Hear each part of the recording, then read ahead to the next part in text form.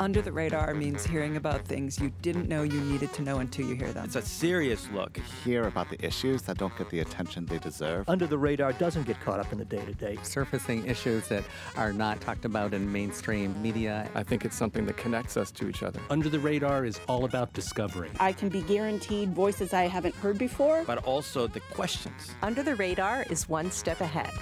I'm Callie Crossley. This week on Under the Radar with Callie Crossley, Summer 2023. Americans are feeling footloose and mostly fancy-free these days, ready to bury their mask-free bare faces in a book they can't wait to read on those lazy, hazy days of vacation. As best-selling author Stephen King notes, books are uniquely portable magic and on the move during the summer months, jammed into jean pockets, lining beach towels, stuffed into tote bags, and stacked up on vacation bedside tables, waiting to be plucked out for long, uninterrupted hours of reading. Summer readers are always ready, as someone once mused, to read good books in cozy little nooks. So UTR listeners, get ready to hunker down among the pages of old classics or the latest bestsellers as three of our local librarians return with their curated lists from 2023's best offerings, from thrillers to young adult stories to romance and from literary fiction to science fiction. It's our annual summer reading special. Joining me in studio and remotely, first, Susanna, who is remote. Susanna Boristan-Tukach, Senior Librarian at the Cambridge Public Library. Hi, Susanna. Hi, it's great to be back. Great to have you. Also with me here in studio, Robin Brenner, Teen Librarian at the Public Library of Brookline. Welcome back, Robin. Thanks. I'm glad to be here. Glad to have you. And Veronica Coven-Mattisey, Reader Services Librarian at the Boston Public Library. Hello, Veronica. Hi. Thank you so much for having us again. Well, I love this conversation. This is just, my happy place. I have to start, as we always do, with just checking into our philosophy of summer reading and see if it's changed. And I want to remind you all what you said last year. So, Susanna, you said your philosophy used to be you're taking in challenging reading, particularly during those COVID winters, you wanted to, do that. Then you wanted to also kick back and read what feels right. Then you turn to comfort reads. But you're saying, whatever, you're okay with it, and you're one of those people that'll probably go back and forth. Robin, as you said, everyone loves comfort reads all the time. You're tackling slightly more complicated stories, love, good adventure, or romance, and you took the time to look at books that you knew you would have trouble getting into, and summer gives you the space to tackle complicated or tougher topics. And Veronica, you said you only read the stuff I really enjoy, but you read the books I actually own, was your promise to yourself last summer that you'd bought over the last couple of months, and the ones piled up. I said escapism all the time because I often have used the summer to dive into really complicated and deep books.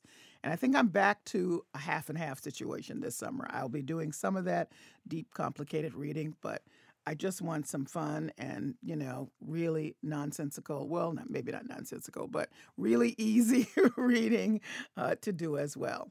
So now I'm going to go around and see for 2023, Veronica, where are you standing?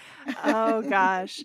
I think I've recovered a little bit from the pandemic trauma, and I'm branching out a little bit again into reading books that maybe aren't exactly the center of my comfort zone, but also the more I'm involved in planning summer reading at the library, the more I kind of, as I'm planning, start thinking about how I'm going to slot the stuff that I want to read into like the bingo card challenges, which is how we do summer reading at the Boston Public Library.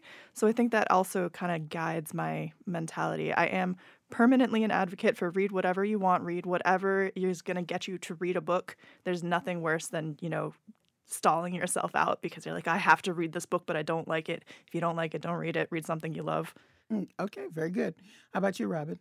I think I'm kind of half and half again in that I always look for comfort reads over the summer, but I also do tackle some of the more complicated books.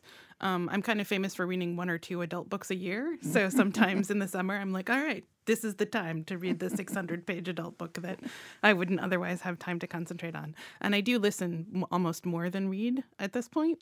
So reading and listening to the audiobooks that I can find is always the best. I cannot do audiobooks, but that's another story. All right, Susanna, where are you? Yeah, so I'm kind of with you, Callie and Robin. I'm back to being 50-50 challenging reads and fluffier content. But the important characteristic of my summer reading vibe these days is to just have a lot of variety and keep it a little spicy. And that goes in line with our summer reading challenge at Cambridge Public Library, which sort of encourages people to read outside of their comfort zones and explore new genres. So I'm trying to do that. And also, there are a few peak publishing periods throughout the year, and June to July is one of those. So I'm also just trying to keep up with the new buzz books. Like we have books coming from Colson Whitehead this summer, Isabel Allende, and Patchett, and I'm just trying to keep those in my circulation as well. A fun fact that I discovered in preparation for this conversation was that the first recorded summer reading program took place in 1896 at Cleveland's Public Library, where head librarian Linda Eastman created a reading list and encouraged school children to get as far down the list as they could during the summer break. And as we know, a lot of summer reading is centered around lists for children, school children to keep up with and to engage in. But of course, that has broadened out for the rest of us who just want to indulge during the summer, and that's what we're doing here. But I thought it was a fun fact to know, and of course, librarians were all in the middle of it. Linda Eastman was starting all of this. So I want to start with you, Susanna. Tell me one of your picks that you're excited about. Sure. I'll start with King of the Armadillos by Wendy Chin Tanner. This comes out on July 25th. And it's a work of historical fiction about a Chinese-American family in the 1950s. The book opens in 1954, several years after brothers Victor and Henry move with their father Sam from China to New York City, leaving behind their mother Mei Wan in China. And Victor's father, Sam, soon falls in love with a Russian-American woman named Ruth, who is kept a secret from the biological mother, Mei Wan, back in China. And this betrayal sort of starts to form some cracks in the family's foundation. Despite being historical fiction, it also explores some timely topics like anti-immigrant rhetoric and policies and sort of the stigma of disease that is caused by a lack of knowledge. Well, what I'm interested in, it sounds fabulous, is the fact that historical fiction has really taken off, it feels to me, in the last few years. And so this is right in the wheelhouse of a lot of people who are looking for interesting stories set in real history with real events, but with fictional characters. It just gives you a whole other feeling about it, particularly when it's well done. So yay for that. Okay, Robin, first choice for you. All right. I'll go to a series of books that have come out that are all basically classics remixed.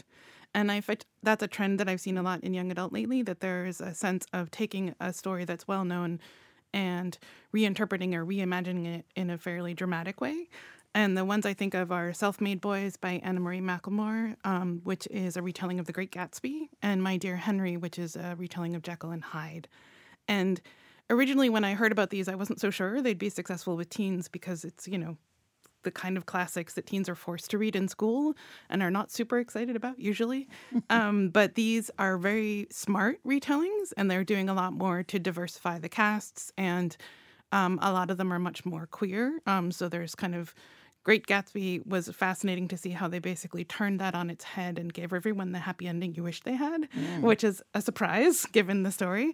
And My Dear Henry I like because it's that gothic Victorian sort of creeping horror story. And you like horror. I do. But I like the idea that they're all having a lot of fun with really going in and digging into some very different topics. So they're not usually super heavy, but they will kind of, especially My Dear Henry is about two young Black men in London in the 1890s. And that, of course, brings out a lot of both racism and homophobia, which would be accurate to the time.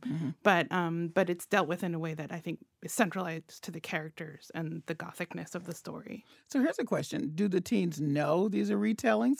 They do. Okay. Yeah. Sometimes, you start reading, you say, that sounds familiar. Then you go back to the original and have a different kind of appreciation for it. Yeah. These ones are more clear that that's what they're doing instead of just kind of you reading along and being like, oh, wait a minute, this is His Girl Friday or whatever. Yeah. Okay. But yeah, they're well done. Okay. All right, Veronica. All right, I'm going to carry on the theme of the retelling. I didn't even think about this until Robin said something, but several of mine are actually retellings. This is an August release, so it's something to look forward to. But Kiss the Girl by Zoraida Cordova. I have to stand up for romance every year. It's one of my favorites. Me too. This is, I think, a really perfect, timely release because this is a Little Mermaid retelling, and also, not a Taylor Swift story, but like maybe a little bit Taylor Swifty. The protagonist is the youngest of a 7-sister girl band who have been working together since she was a child. So like they've been a child band, and now she's the youngest and she's in her 20s. And they're finally wrapping up the band, and they're all going to go off onto their own adventures, except then at the last minute, her father, who's the manager, says, and now you're going to be launching your solo career. And she says, wait, what? No, we said I was taking a break. I don't want to do this. And of course, fortuitously, just that night, she had a meet cute with the lead singer of a band who's, just breaking out, not a famous band like hers. And he, not knowing who she was, said, "Oh, if you're not doing anything, like our merch guy just bailed on us. Do you want to come on the tour with us? You can be our merch girl." And she's thinking, I've got my own stuff going on, maybe not. But then, her father dumps this on her, and she decides, you know what? Yeah, I'm going to go on this road trip and be the merch girl. And no one knows who she is because she's always performed in a wig and makeup. So it's this whole, summer of self-discovery for her. They have, they can't be together because she agreed with his manager that, she would go on this tour, but it wasn't a romantic thing and she wouldn't hook up with him. And meanwhile, of course, the looming betrayal of him finding out that she's actually a super, super famous pop star that she hasn't told him about. I thought it was so well done. It was, just a beautiful Little Mermaid retelling that was a perfect romance. I was really surprised, actually. If you're just tuning in, this is Under the Radar with Callie Crossley. I'm Callie Crossley, and I'm here with Susanna Boristan-Tukach of the Cambridge Public Library, Robin Brenner of the Public Library of Brookline, and Veronica Coven-Mattisey of the Boston Public Library. We're continuing our annual hour-long conversation about summer reading recommendations. I'll let you kick off, Robin. What's your next pick? Well, I can follow in what you were saying about band romances, which is a thing I also have a weakness for. There's something about the internal politics of bands plus, usually secret romance, which is always fun. And this one is coming out in about a week. It's called Dark Hearts by James L. Sutter. And in this case, it's a young man who was part of the band before they got famous, and then he quit the band. And then they went on to become superstars, and he was left behind. And he's mostly okay with that. It's not something he's super worried about in his daily life. But then, unfortunately, one of the band members, there's a trio, one of them dies, and it brings them back together to talk to each other. And the other young man, Chance, is debating, do I do a solo career? Do I become something else? And the two of them reconnect and discover, one, that they're still unresolved feelings because of all of the kind of fallout from the band breakup and how they both saw that, but also a potential romance, but it's secret because of pop stardom. And the other thing I really liked about this particular book is that the main character is not your typical boy band person. He's a little bit bigger, not a kind of svelte, beautiful young man. And he's also someone who's interested in becoming a carpenter. So it's the idea of showing a trade as something that you can do successfully. which is pretty rare in teen books. But mainly, there's the classic sort of how do you express yourself, how do you write the perfect song, but also deal with all these feelings. And I think it's very funny and very sweet. And, you kind of spend the entire book waiting for the declaration on stage that must be coming. But it's very lovely and very satisfying. All right, very good. Susanna, what's your next pick? Okay, I'll continue with the romance trend. I was going to save it for later, but mine is That Summer Feeling by Bridget Morrissey. This is releasing May 30th, and it is a queer romance set at a summer camp for adults, which immediately sold me. Garland and her sister Dara made a pact when they were kids by exchanging these homemade bracelets to never settle for the complacent marriage that's modeled by their parents. But when Garland, now in her 30s, faces divorce after 2 years of marriage to a man, she loses her faith in happy endings and just generally feels stagnant. So when the sisters make friends with two brothers who run a summer camp, 1 week of which is reserved for grown-ups only, Garland and Dara jump at this opportunity to escape their lives and pretend to be kids again. And Camp Carl Cove, as the camp is called, is nestled in the Blue Ridge Mountains of Georgia. It has all the staples of an American summer camp. It has ropes courses, a mess hall, arts and crafts. But the campers, on the other hand, are less conventional. They range from 30-something up to baby boomers, and they represent a whole gamut of identities. It's sort of a queer haven for a lot of people. And when Garland runs into Mason, a tall, strapping man who she once encountered at an airport years earlier and had this premonition about, she sort of fixates on him as her soulmate and pursues him. But she also strikes up a friendship with Mason's sister, Stevie. And over time, Garland's allegiance begins to stray to Stevie. And Garland has a sort of queer coming of age in her 30s. And explores her identity through her relationship with Stevie. So this is a romance novel, yes, but it's also this honest coming out story for a queer person in their 30s. It's also about finding community and the bond of sisterhood between Garland and Dara. And because it's set in a summer camp, it's also just a really fun summer romp and a reminder that grown-ups can still have fun and still learn new things about themselves. Okay. I'm going to Veronica, ask you to let's switch genres. We can come back to romance because I love it, but Sure. I'm sure some of our listeners would like some other choices. So let's go someplace else. All right, I will. How about historical fantasy? We all like historical fantasy. There we go. This is another August release, but I really loved it. The Water Outlaws by S.L. Huang. Which is a gender-bent remix of Water Margin, which, to be honest, I have not read, but is one of the 4 great classics of Chinese literature.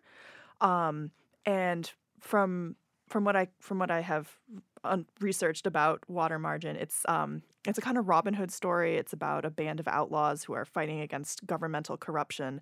And S.L. Huang takes that story and is talking about what happens in the story if some of these characters are women, if they're fighting against, like the particular oppressions that they're encountering. And I thought the protagonist, who's an army trainer named Lin Chong, and is someone who's done everything exactly right, like all her life. She's middle-aged, she's successful, but she's always been successful by not standing out too much.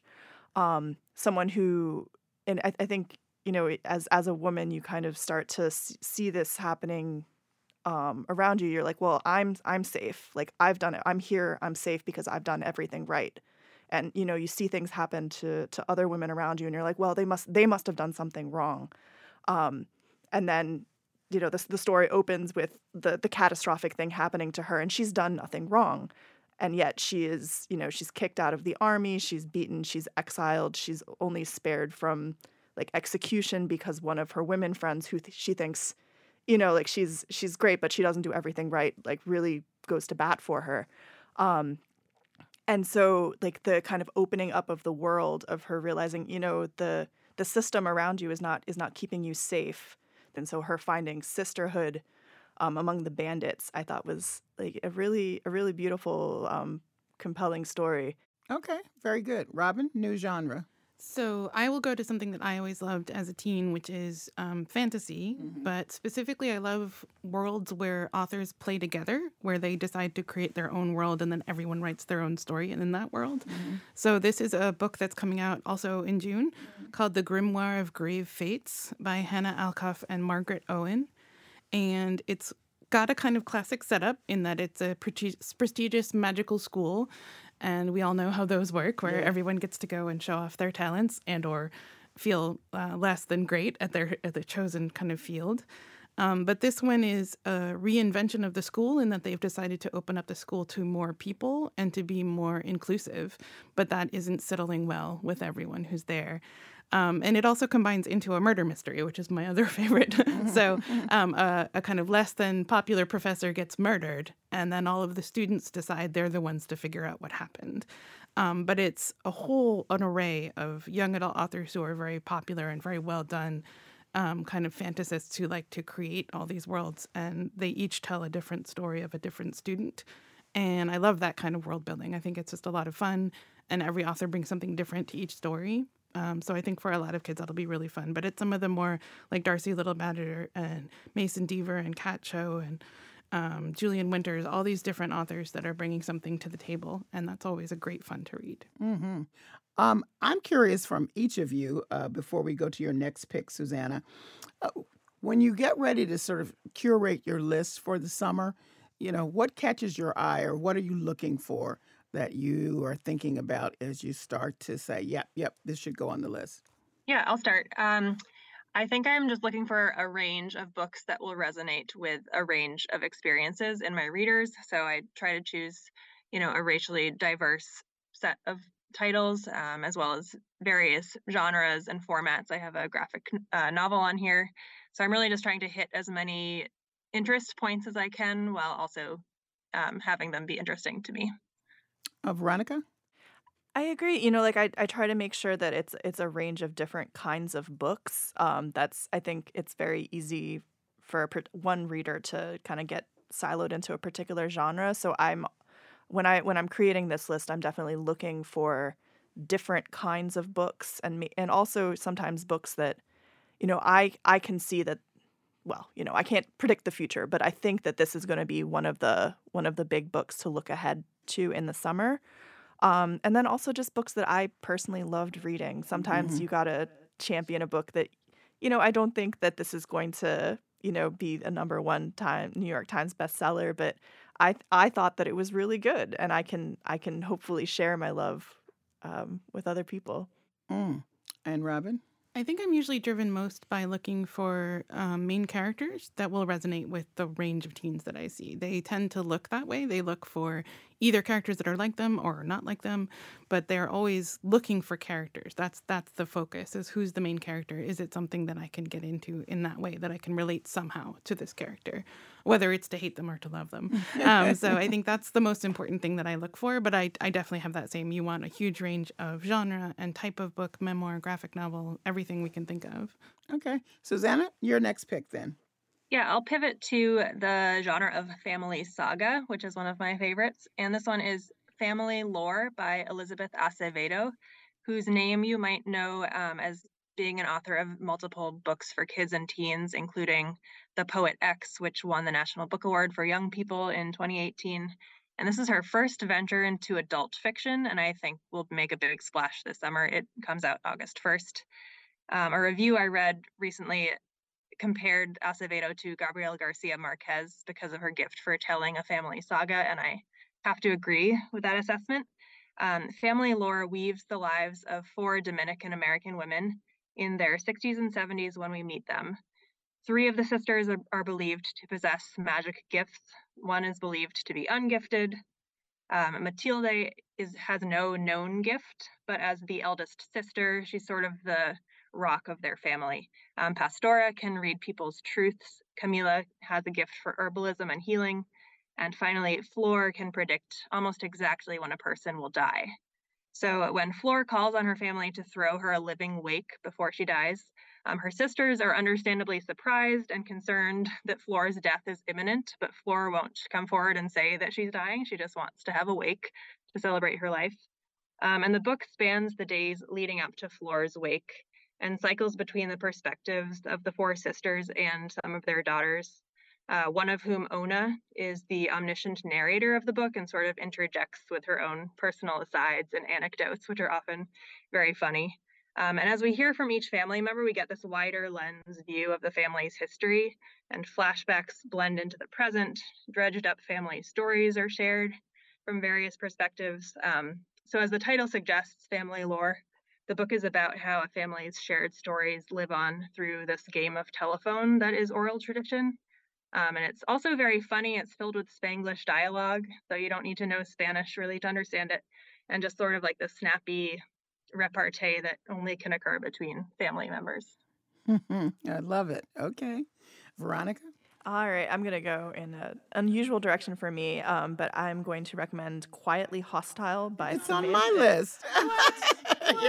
Yes. I'm dying to read it. You continue to describe All it. right, I will describe it without too many spoilers, but honestly, I feel like you can't really spoil it. It's a memoir and essays by Samantha Irby. This is her fourth one.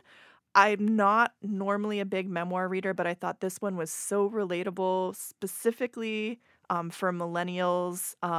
Like it's just that kind of transition of life that I think a lot of us are going through right now. That you're not young anymore, and your body is starting to break down a little bit, and you're seeing all of your friends go through these life changes.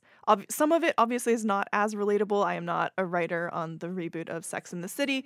I have not had these experiences with pitching a television show, but the just kind of self-deprecating humor. I think a lot of I think everybody could enjoy, but especially millennials will really appreciate. I'd been hearing about her and had not picked up her other books.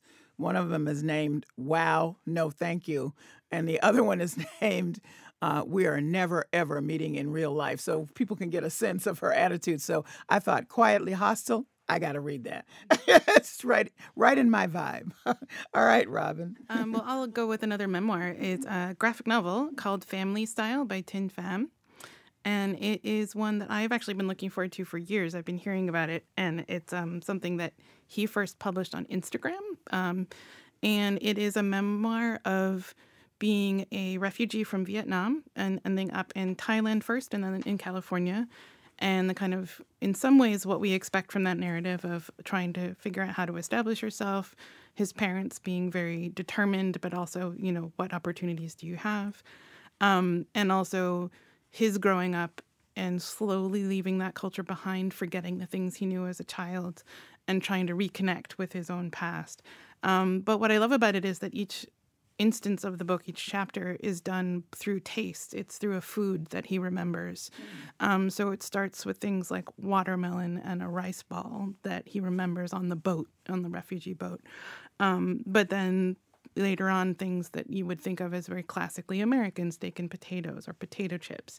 But they're driven in a way that's very sensory-based and very full of memory. And that's really a lovely way to tell the story. And he's one of those creators I've watched for a long time, and I'm just really glad he finally kind of got to the point of creating an entire book in comics. And I think it's really relatable for a lot of kids who've been through that process, but also just really compelling as a way to learn about what that experience was like, both from as a very young child, he was about 5, all the way through being an adult and wanting to become naturalized as a citizen. Wow, that sounds great. Susanna, you're next. Yeah, I have a graphic novel on my list. It is Mimosa by Archie Bongiovanni, and it came out in March, but I'm just getting into it now. And the author was the author of the graphic nonfiction book a while ago, A Quick and Easy Guide to They, Them Pronouns, which is on the long list of books now to have been challenged in the past year. So I do want to shine a light on their new graphic novel because it deserves extra attention and to be raised. Mimosa tells the story of 4 best friends who are also each other's chosen family: Chris, Elise, Joe, and Alex, who met while waiting tables at the same restaurant. Now they're in their 30s, struggling through various life changes like raising children, dating, exploring their gender identities now that they have the language to do so, struggling for financial stability. The list goes on. So the friends decide to band together to put on a new queer social event for queer people over the age of 30. And we watch as these friends collaborate to create this amazing space for themselves and their local community, while also struggling with balancing their day-to-day lives and being there for their friends in times of need.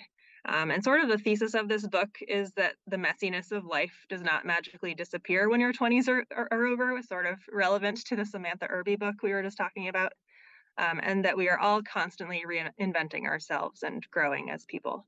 I would recommend this to anybody who likes Alison Bechdel, the author of Fun Home. The illustrations are sort of similar, like these simple line drawings and just a few muted colors with lots of detailed scenes from everyday life and really great facial expressions and dialogue.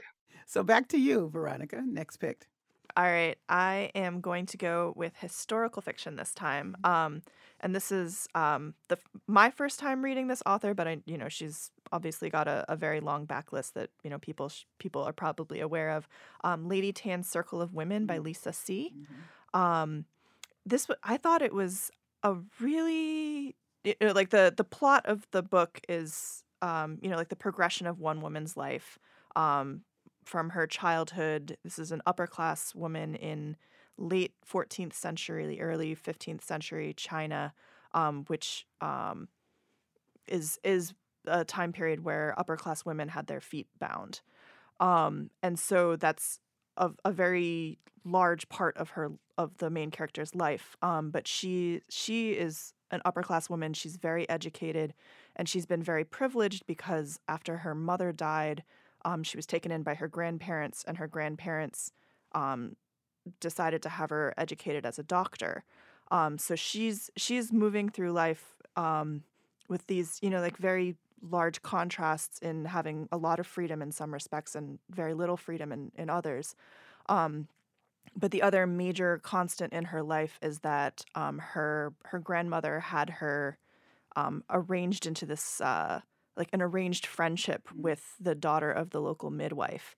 And so while the heroine, whose name is Tan Yunshan, I didn't say that, as she goes through life, getting married, being a noble woman who is then confined to her husband's house, she's still experiencing what life is like outside the house through her best friend. I think, it's all of historical fiction obviously is looking at like a past event through the lens of what we contemporarily think, right? And I thought it was a very interestingly non-judgmental way to view specifically the act of foot binding, because the book is very realistic. Her mother dies of an infection from the foot binding. Like her literal ability to walk distances is limited, and yet she is able to see the act of foot binding as like an aspirational thing that has raised her status, as a sign of her mother's love that she was able to give her this opportunity. And I it's a lot to process. You think the book is very, very clear about some of the frankly grosser aspects of what foot binding would entail, but also to think about what did this act mean to women in that time period. It was, again, a very compelling story, and this is another one that I read in 2 days. I was like, I need to know what happens next. Yes. Well, Lisa C. has great reputation for really taking that historical fiction to a new place. So I should also say she has a great afterword where she talks about all the historical research and the sources she used, which I really appreciate. You're like, okay, this is where that's helpful. Yeah. Mm-hmm. All right, Robin. I'm going to shift to space opera, which is one of my favorites. I love I'm always a fan of heist stories. Anything that involves heist or cons will always kind of get me into the book. But this one I like. It's called A Song of Salvation by Alicia Dow. And as an author, she's someone who, one, I appreciate because she always centers Black and fat protagonists, which is a thing that is less, present in YA. And it's just generally about kind of making sure that she's creating books that are full of body diversity and also just diversity in general. But this one is a lot of fun. It's a character who is one of the last of her kind and is considered a reincarnation of a god. So she's got this huge destiny that she's supposed to fulfill, but is not particularly interested in that, and ends up having to team up with a smuggler who also really doesn't want to be involved in some sort of epic plot. And they team up and end up with a trio of people trying to kind of deal with the fact that they've just been caught up in interstellar, politics and drama. So it's my kind of story in that way. I love kind of smart science fiction that does a lot of internal politics and action, but it's also just nice to see a book that's shifting who's the star of that story. All right. Well, we're going to take a break, but coming up, there is no shortage of exciting choices from the latest books to hit library shelves and Kindle downloads. We're continuing our hour-long summer reading special. More of our conversation next on Under the Radar with Callie Crossley. I'm Callie Crossley.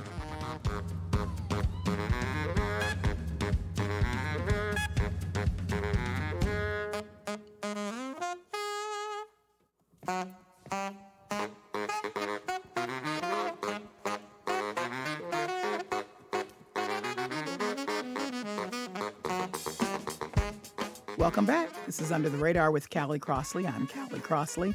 We're using the full hour for our annual summer reading special. In studio with me, Robin Brenner, teen librarian at the Public Library of Brookline. Welcome back, Robin. Thanks again. Veronica Cohen-Mattisey, Reader Services Librarian at the Boston Public Library. Hi, Veronica. Always a pleasure. And not in studio with me, but remotely, Susanna Boristan-Tukach, Senior Librarian at the Cambridge Public Library. Hello, Susanna. Hello. We're glad to have you too. All right, we're going to continue. All three of you are here with your curated list of great picks for summer reading, all genres. We've had science fiction, we've had his fantasy, we've had romance, we've had essays, and there's much, much more. So I will start with you, Veronica, this time. What's your next pick? All right. I'm going to circle back and do more romance because this is one of my very favorites. The Secret Lives of Country Gentlemen by K.J. Charles. I feel like the plot is complicated, but at the core, we have a gentleman named Gareth who his father discarded him as a child and sent him off to live with an uncle who didn't like him very much. And so he's lived his whole life estranged from his father. And then he suddenly finds out that his father has died. And rather than do anything with his own will, his father has just left him, the only male child, everything, and effectively disinherited his daughter.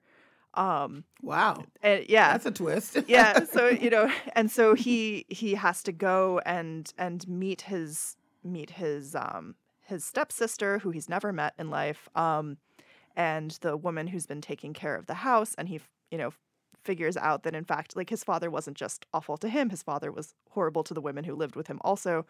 And kind of like starting to like really find a family in his new estate in Kent. It's such a warm story about, realizing that, the people around you are in fact kind, and you can be part of a family even if it wasn't the one you were born into. She's doing the work. It's really fascinating, and the Kentish slang is really Well, it sounds like Bridgerton fans might be attracted to this book. I think so. Mm-hmm. Okay. All right. Robin? Well, I was going to mention that a lot of adults read young adult, and young adults honestly read up to adult, depending on how old they are. And one of the things we've noticed a lot more happening is more adult authors writing for young adults. And it's actually coming from romance. There's more romance authors doing that, which is interesting. And it's kind of, how do you make someone who's used to writing romance that can't be that explicit? So you're going to shift down for young adult. And the one that has been very popular and appealing to a lot of teens, that's Highly Suspicious and Unfairly Cute by Talia Hibbert, who's known for the Brown Sisters books for adults. And it was just one of those stories where it's in many ways a classic sort of enemies to lovers trope. You have a very handsome and upstanding sports star, who is kind of perfect in all ways, except that he also has a best friend who he's fallen out with, who is her own person and is uninterested in him, except that they get thrown together on a survival course and have to work with each other again and then rediscover maybe why they liked each other. But it's also very fun because it's very funny. And I always love humor in romance, and the more, witty banter, the better. But also, something I've noticed that's also true in romance in general, but also in young adult, is addressing mental health very well within the context of romance. So the main romantic lead has OCD and anxiety, and that becomes part of the story and how you kind of negotiate relationships. But that's just handled really well, and that's something that's more and more become a part of how people discuss relationships and dealing with people. So it's just a lot of fun, and I'm really glad to see one that did translate well, because to be honest, a lot of adult authors don't understand how to write young adult. So it's really nice to see. The only thing that we find troubling as librarians is that the covers are almost exactly the same, so you can't tell which book is a young adult and which book is an adult book. So there's been multiple times where we've ordered a book for young adult, and I've been like, oh wait, that's for adult, or the other way around, just because it doesn't quite explain, visibly which is which. This gives me an opportunity to allow you to say again that romance is not what people think of it as. You should maybe have caught that by the plots and the storylines and the writing you all have talked about when you've discussed your romance picks for this summer list.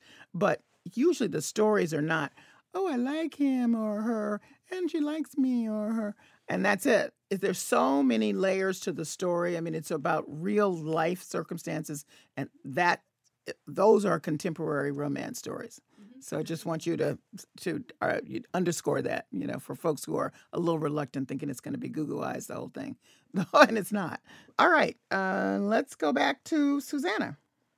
Yeah, my next book is Glassworks by Olivia Wolfgang Smith, which came out May 16th and hasn't really made as much of a splash as I want it to, so I'm bringing it here. And I love a multi-generational novel like Pachinko and Homegoing, so I was not surprised that I was hooked by the premise of Glassworks. I was surprised that I'm interested in the subject matter so much. It is the common thread through this multi-generational novel is glassmaking, which is not a thing that I know about at all. Just like Tomorrow and Tomorrow and Tomorrow sort of introduced me to video games in a new way, this has made me interested in glass. The book spans from 1910 to 2015. The book opens right here in Cambridge, Massachusetts in 1910, where Agnes Carter, a wealthy donor to a university, which is presumably Harvard, hires a naturalist and glassblowing phenom from Bohemia to create a collection of glass botanical models for the university. And I sort of expect this is probably that glass botanical model exhibit that you find in the Harvard Museum of Science and Culture down the street. Agnes becomes increasingly fascinated with the life of this man, whose mental health episodes and unreliability are sort of jeopardizing his tenure at the university. And meanwhile, Agnes is struggling with her own suffocating marriage and becomes increasingly enmeshed in this glass artist's life. So we see this family progress through the many decades, and the common thread through all of it is glass, and it sort of is a metaphor for the delicate structure of the family. We see their family shatter and sort of rebuild itself over and over again. I would recommend this for people who like Rebecca Mackay's books, like The Great Believers, which also takes place during the AIDS epidemic, and also Tomorrow and Tomorrow and Tomorrow. It has some common bonds with that one.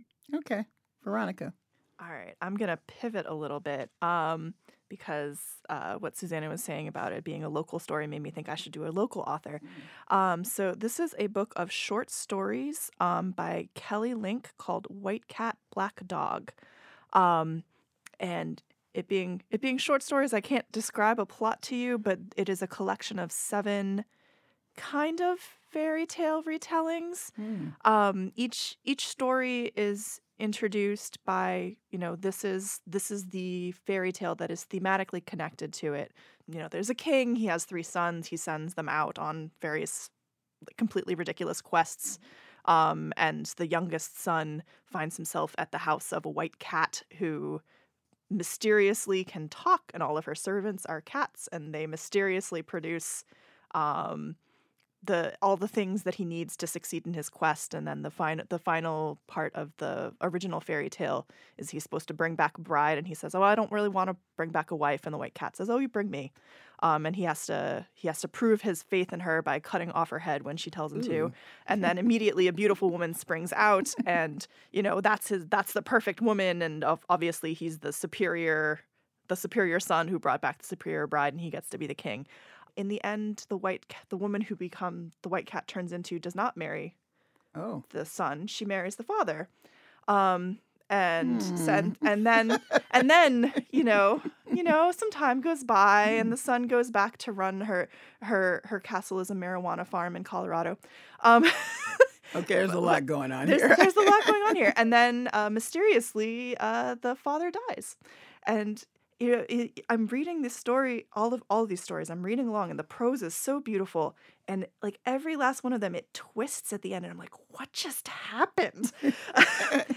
Which is, perhaps unsurprising. Kelly Link is a MacArthur Fellow for her short fiction. She's considered one of the great masters currently living. Those are the Genius Fellowships. The Genius Fellowships. Remember?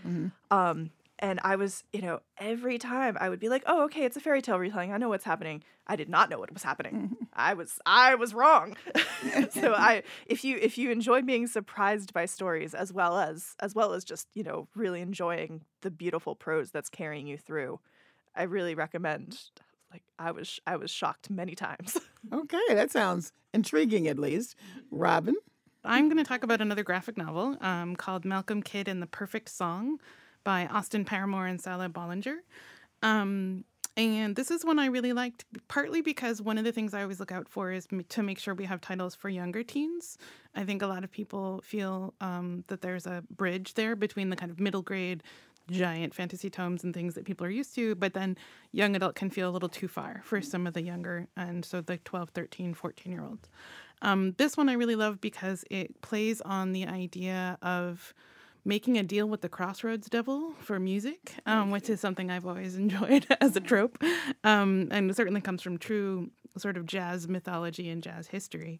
And in this case, it's a young man who is trying to prove that he wants to be a musician and specifically play piano, but cannot afford his own keyboard and is kind of desperate to prove to his dad, who's very disapproving of the idea of this as a career. And he reconnects with an old friend from the neighborhood and ends up, making a deal that he doesn't realize he's making with this very shady store owner who gives him a keyboard for free. Of course, there's a different price for it. But I liked it a lot because the art is fantastic. It's very appealing and I think really suits the characters in the neighborhood.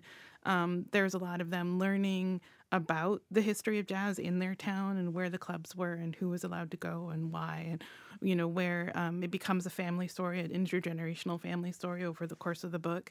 And I also like the fact that it ends in such a way that there may well be a sequel, which would make me very happy to see. And there are two new creators. I haven't run into them before, but I was really delighted with the book. It's a really good one, especially for, as I said, younger tweens who are looking for a kind of little bit of mystery, a little tiny bit of romance, but it's perfectly lovely for them. Okay. If you're just tuning in, this is Under the Radar with Callie Crossley. I'm Callie Crossley, and I'm here with Susanna Boristan-Tkach, Robin Brenner, and Veronica Coven-Mattisey. In this special one-hour discussion, we're talking about books you'll want to have on your radar this summer. Now, I would be remiss if I did not follow up and ask each of you to talk about what is the elephant in the room for librarians this year, and that's book banning. We talked about it a bit last year when we had this discussion, and Veronica, you said some people thought it was only happens in Alabama, but it was happening around here. Susanna, you said, the Foundation of Freedom provides books to everyone. And Robin, you said your job was to support teens in all the ways that they need. The policies are clear, but you wanted to have, offer books to them that they wanted. Well, things have gotten very, very worse. More books are banned. There's a clear target on those books that are written by or have content about Black authors and LGBTQ authors as well. And in general, there's a lot of tension now at the libraries themselves, including in Massachusetts, where there's full-on physical fights, and all kinds of other discussions as we speak.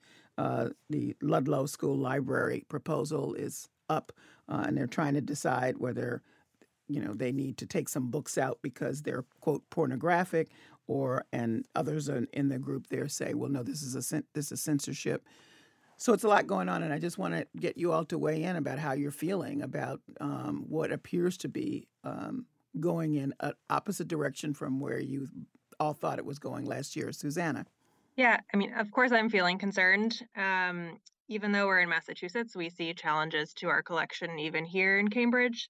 The good news for you in Massachusetts is that it is required by state law that Massachusetts libraries have collection policy guidelines, and these are sort of guided by the American Library Association's principles of intellectual freedom. So I would recommend, asking your library what policies they already have in place to uphold intellectual freedom. And if you are concerned about censorship happening in your community, join your library board, contact local city officials, and just learn more about what's happening to protect the intellectual rights of people in your community. Robin? I would say that it's certainly much more concerning at this point in time. I've had a lot more, especially related actually to comics and graphic novels. I'm part of the Graphic Novels and Comics Roundtable, and that is something we've done webinars this year on how to deal with specifically challenges to comics, because there are a lot more of them now. And I think for me, the big concern is to keep aware of what's happening in your community, and especially to kind of go and speak if you're against this, if you're against the banning. And there's a lot of a sense now that gives me hope that there are a lot more people that are paying attention, a lot more people that are banding together in order to prevent what we feel is censorship going forward, and going to the school committee meetings and going to the select board meetings and all the things that you can do in your local community. And I've personally found very helpful. Every library is a national organization that tracks all of this and can tell you all the laws that might be coming up that will be voted on, and the way that you can get involved locally to help in your own community. I've spoken to our local teens in Brookline about book bans, and a lot of them, even if it's not in their own community, they want to know what they can do to help, even if it's somewhere else. So really speaking up publicly, being willing to talk is very important. And at the same time, we're, kind of against a very organized group. So that I'm glad to see that there's a lot more organization on the other side at this point. But it's still going to be, I fear, a very long fight, but an important one. Veronica. Yeah, I mean, it's very scary right now. And one thing that I think about a lot is that, the success of these book banning campaigns is not just in one particular place you get a book, that this organization gets a book taken off the shelf, right? Like, part of what these organizations are trying to do is make librarians afraid to put a book on display in the first place. Like that quiet censorship of saying, well, I don't want to have a fight about this, and so to just quietly, withdraw it, or even not withdraw it, just, not put it face out, not put it where people are going to notice it. And so, we want to keep supporting these books that show different experiences. Suppressing a book that has an experience that's different from yours doesn't make that experience disappear. It just makes people who have that different experience feel that they're not their own life is not worthy of being in a book, which is manifestly untrue. So, what I would say is that if you want to keep seeing, these diverse books on library shelves, please say that to your librarian. Please say that to your local board. It means a lot to hear, I noticed that you put that book out and I liked it. Because a lot of the time, all you hear is when someone is angry, when someone says, well, how dare you put that book out there? So it does actually mean a lot in the day-to-day to just say, hey, I noticed this thing and I liked it. All right. Well, you pick one more, each of you, and you give me a really brief description of it so they can squeeze it in at the end. I'll start with you this time, Robin. Okay. Well, one that's actually very easy to recommend because it's such a fun series is it started with The Inheritance Games by Jennifer Lynn Barnes. And this is the fourth book, but there was a trilogy. And so this is kind of a separate story. But they're enormous fun as books. They're incredibly popular. They're basically puzzle books. They're all about solving puzzles in this team of a young woman and a family of brothers. And of course, there's like love triangles and all sorts of things going on. And then there's elaborate puzzles that you get to solve.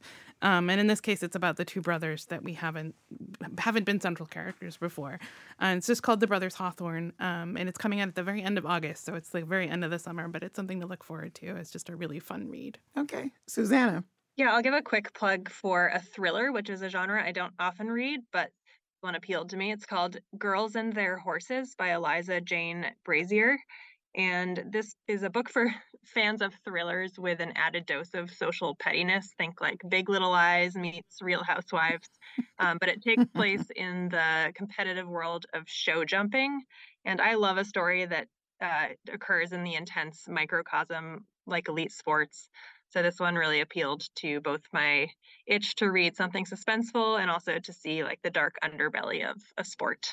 Sounds good. All right, Veronica, last one. All right, this is not a book that needs a boost, but I'm going to boost it anyway. Yellow Face by R.F. Kuang. It's on my list. Oh, all right. I should have picked something different. So in full honesty, I haven't read this one yet. This is one that I'm looking forward to. I read Babel by R.F. Kuang recently, and I was like, oh wow. So I've been constantly amazed by how R.F. Kuang can just pivot to something different. So this is a literary thriller parody kind of in which a like kind of mediocre author who's is friends with a much more successful Asian American author. And when her friend dies unexpectedly, she steals her deceased friend's manuscript and passes it off as her own. And I have been just fascinated to see the reception of this book, right? Because this is a book that is about the publishing agent industry, it's and yet, it's already massively successful. And it is clearly a book that this publisher has put their full weight behind. This is something that is getting the advertisements, it's getting the book tour. And I'm sitting here going like, you guys know this is about you, right? Right. So it is. I am so excited to see this book on shelves, and it's already got a crazy long wait list. So if you want this book, you better put yourself in line now. Well, that's a great way to end this conversation. I will remind our listeners that we each month have a bookmarked segment, the Under the Radar Book Club. And one more thing from me. I just heard about a book called A Library by Nikki Giovanni, the poet, and it's about you guys, a tribute to librarians. And it's a picture book for all ages. So that's my gift to you, so you all should read that. Thank you. And I look forward for us gathering around again next summer for this conversation. Thank you so much. Thank you. Thank you. Susanna Boristan-Tukach is the senior librarian at the Cambridge Public Library. Robin Brenner is the teen librarian at the Public Library of Brookline.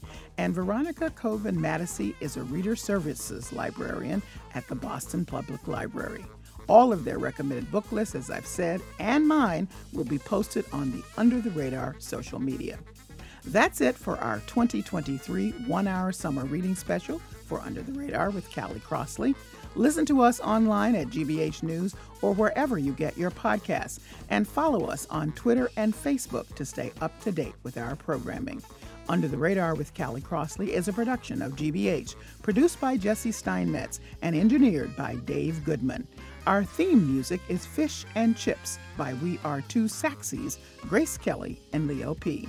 Listen again on Thursday and see you here at 6 p.m. next Sunday for a new episode. I'm Callie Crossley. Thanks for listening.